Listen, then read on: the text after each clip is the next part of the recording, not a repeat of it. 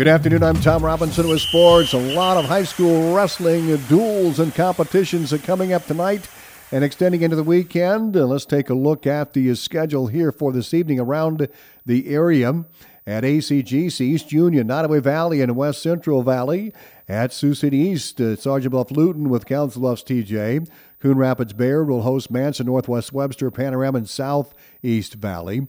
And at Southwest Valley tonight, it's Shenandoah, Clark, and East Mills. Bedford Wayne will host Central Decatur. And Corinth at home against Griswold of Maryville, Missouri. Also, Tri-Center home against Denison, Sleswig, Missouri Valley, and West Monona. And a competition week starts tonight for the Atlantic wrestling team. The Trojans travel to ADM for a double duel with the Tigers in Earlham. The Trojans wrestle the Cardinals at 5:30 p.m. and square off against ADM. Then on Friday, the Atlantic varsity team heads to Humboldt for the Joe Fitz Wrestling Tournament. Always a great tournament. Get to see some schools, from Northwest Iowa. See a real tough Humboldt squad. Coach Beeman always does a great job up there. Forest City's always got some tough kids. Emmetsburg. So get a lot of different schools we're going to see up there. Sheldon. That's Atlantic head coach Tim Duff. He likes to start the season with back-to-back competitions. And we like that it's back-to-back there on the opening week where the kids have to make weight 2 days in a row. It kind of, make sure they're maintaining and doing the right things, having proper nutrition. And then the JV will travel up to Audubon on Saturday and wrestle at the Audubon JV tournament. So lots of competition coming up for us. And the kids are working hard, and that's what it's about. And we, hopefully we're staying consistent. Our kids are being consistent in their effort and attitude, and we're just focusing on improvement every day. The Trojans have 11 seniors on the squad and are coming off a 22-8 dual season 1 year ago. Defending Hawkeye 10 Wrestling Tournament champions, 6th place appearance at the state dual tournament, and 9th place finish at the 2022 individual state wrestling tournament. 3 state tournament qualifiers are returning from last year's squad: Aiden Smith, who finished 6th 1 year ago as a freshman, and seniors Easton O'Brien and Brendan Casey. Well, girls and boys basketball tonight. There's just a handful of games on the girls' side. Murray is at Bedford, West Central Valley at Glen Ralston, Woodward Granger at Martinsdale St. Mary's, ICAM Manning at Panorama, St. Albert hosting Logan at Magnolia, and Denison Slesvig at Storm Lake, also Bishop Heelan at Trainer, and West Harrison is at West Monona. Tomorrow night, the Atlantic girls basketball team squares off against Glenwood in the Trojans' home opener. Atlantic is 1-0 on the season. Glenwood enters the contest with a record of 0-1. Obviously Glenwood is talented. They're 0-1. They lost to a really good AL team.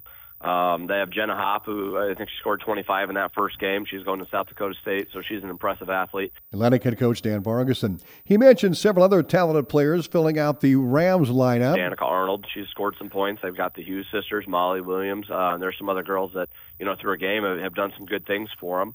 And Coach Rasmussen will have them coached up well and ready to go. Vargason says his squad is working on the fundamentals heading into tomorrow's competition with the Rams. We just got to be more disciplined.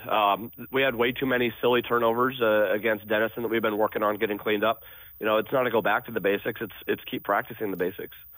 We've been missing some easy bunnies that we've been working on layups in practice. We shoot a ton of layups, so we're trying to get that fixed. Jump stopping in the paint instead of just running it out of control. We had some drops. We just weren't catching the ball. We're turning our head before we had possession. We were throwing the ball at feet. We were throwing the ball out of bounds. 3-second in the lane calls. We had 3 of those. So if we can cut our turnovers down, that's going to help us greatly. Atlantic has shot over 40% for the field on the win over Denison Sleswig in that season opener on November 22nd. Coach Vargason says he was most impressed with his squad's play inside the paint, shooting and attitude and effort. I thought we executed some of our plays very well. I thought defensively we were active. We were rotating. It's the best looking defense I think I've seen us play while I've coached these last few years, and we've really stepped that up. And the biggest thing I've been impressed with right now is just the mentality. Going out, that's a game where in the past we might lose. They got hot. They started to come at us, and there have been times where we would fold, lay over, and it was over, and we didn't. We had girls stepping up in the huddle saying, hey, we got this. Let's stop this. So I think as a coach, that's actually what I'm most excited about is that change in mentality of having the girls say, hey, we're stopping this. We're going to win this thing.